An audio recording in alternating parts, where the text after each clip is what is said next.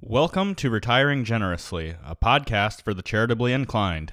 I'm Caleb Frankert, financial advisor and enrolled agent at Blue Jay Financial Group in Defiance, Ohio. My mission is to equip you with the knowledge and resources to be generous, tax efficient, and intentional with your retirement dollars. Let's get started.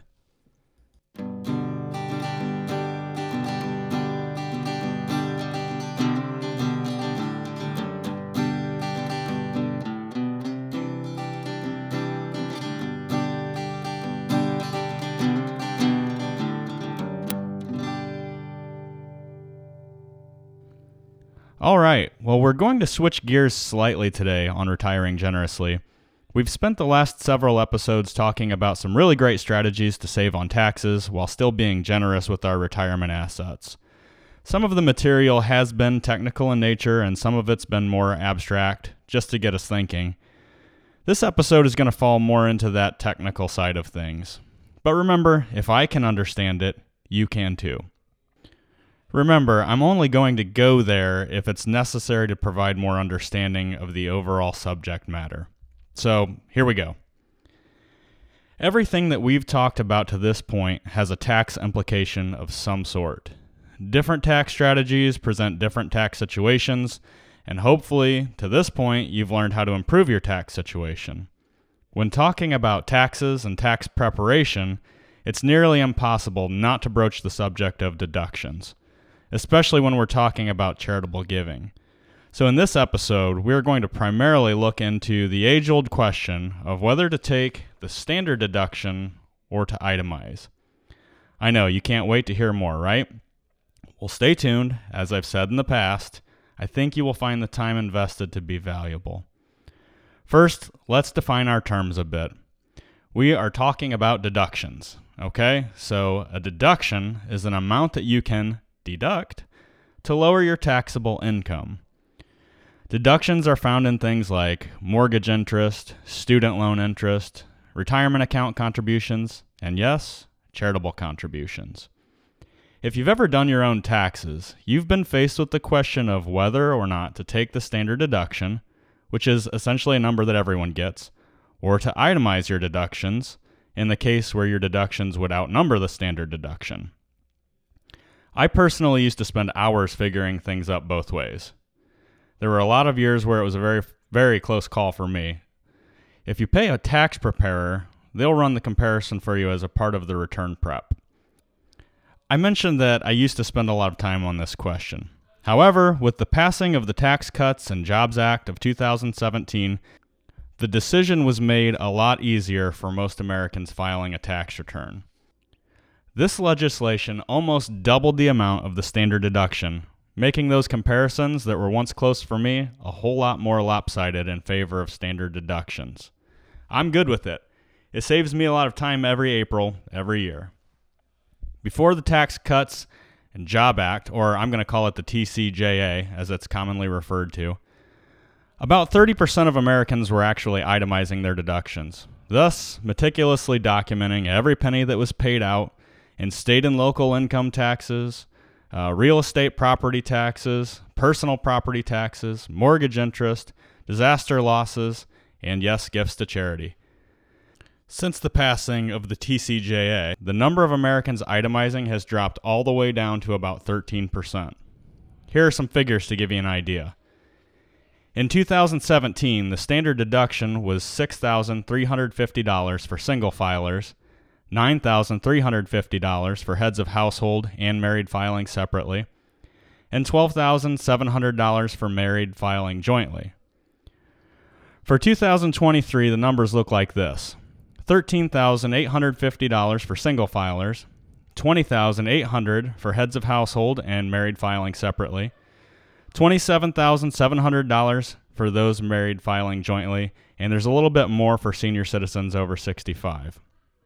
Big difference, right? You can see why most people take the standard.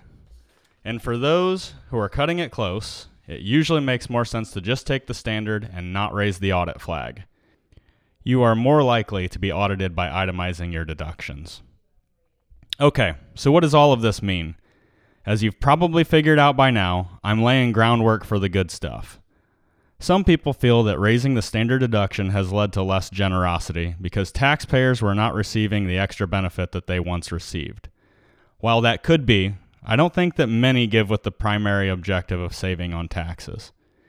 In addition, there are still ways to take advantage of those above-the-line deductions, like retirement contributions and qualified charitable distributions, which we've talked about at length.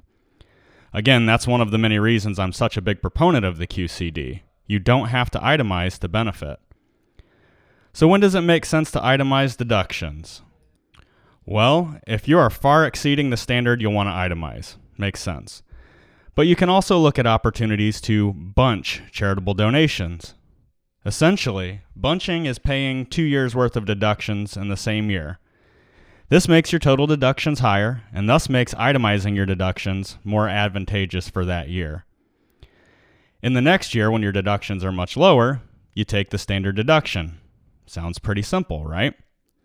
Well, we all know that the tax code is anything but simple, so you need to make sure that your tax preparer is totally on board before you employ such a bunching strategy. First of all, you may not be able to do it, but like most of what we've talked about on this podcast, it's probably worth the time invested to look into it. The fact is that there are limitations to how much you can give from a deductibility standpoint. There are limitations with percentages of income that you need to be aware of, but if you have other deductions that get you well over the standard deduction number, you may just want to kick the tires on this idea. I'm not going to get into specifics because it really does require some intentional planning on the part of you and your tax professional.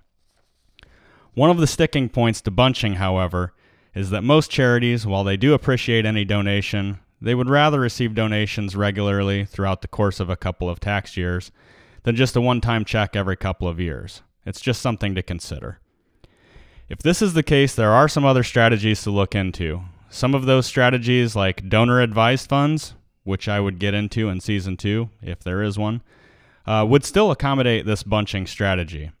So again, food for thought. So in summary, what should you take away from this episode? The first thing is that whether or not you prepare your own taxes, make sure that you're running the numbers to properly evaluate your standard versus itemized deductions.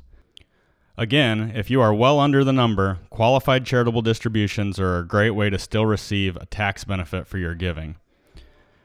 The second takeaway is this, that by employing a bunching strategy, you may be able to reap tax benefits by using both the standard deduction and itemized deductions in alternating years. And the third takeaway, which may be the biggest of all, is this. Make sure that your tax professional truly understands your charitable giving goals and objectives so that he or she can help you to navigate the best course possible. This is where tax planning really distinguishes itself from just plain tax preparation. Well, that's all for this episode of Retiring Generously. I've been your host, Caleb Frankert. Be sure to like and subscribe wherever you listen to podcasts. If you have questions or topics that you would like covered on the Retiring Generously podcast, you can reach me at podcast@bluejfg.com. If you'd like to talk about your specific situation, you can schedule a 15-minute phone call at calendly.com/Caleb-Frankert. That's calendly.com/CALEB-FRANKART.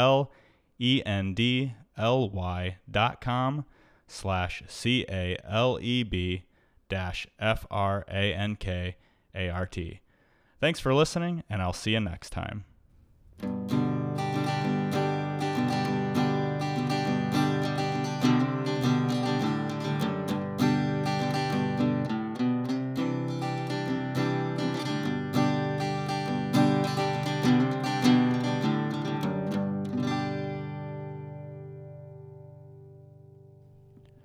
Blue Jay Financial Group, LLC, Blue Jay, is a registered investment advisor registered with the state of Ohio. Registration does not imply a certain level of skill or training. The presence of this advertisement on this podcast shall not be directly or indirectly interpreted as a solicitation of investment advisory services to persons of another jurisdiction unless otherwise permitted by statute. Follow-up or individualized responses to consumers in a particular state by Blue Jay and the rendering of personalized investment advice for compensation shall not be made without first complying with jurisdiction requirements or pursuant an applicable state exemption. All verbal and written content on this presentation is for information purposes only. Opinions expressed herein are solely those of Blue Jay. Unless otherwise specifically cited, material presented is believed to be from reliable sources, and no representations are made by our firm as to other parties' informational accuracy or completeness. All information or ideas provided should be discussed in detail with an advisor, accountant, or legal counsel prior to implementation.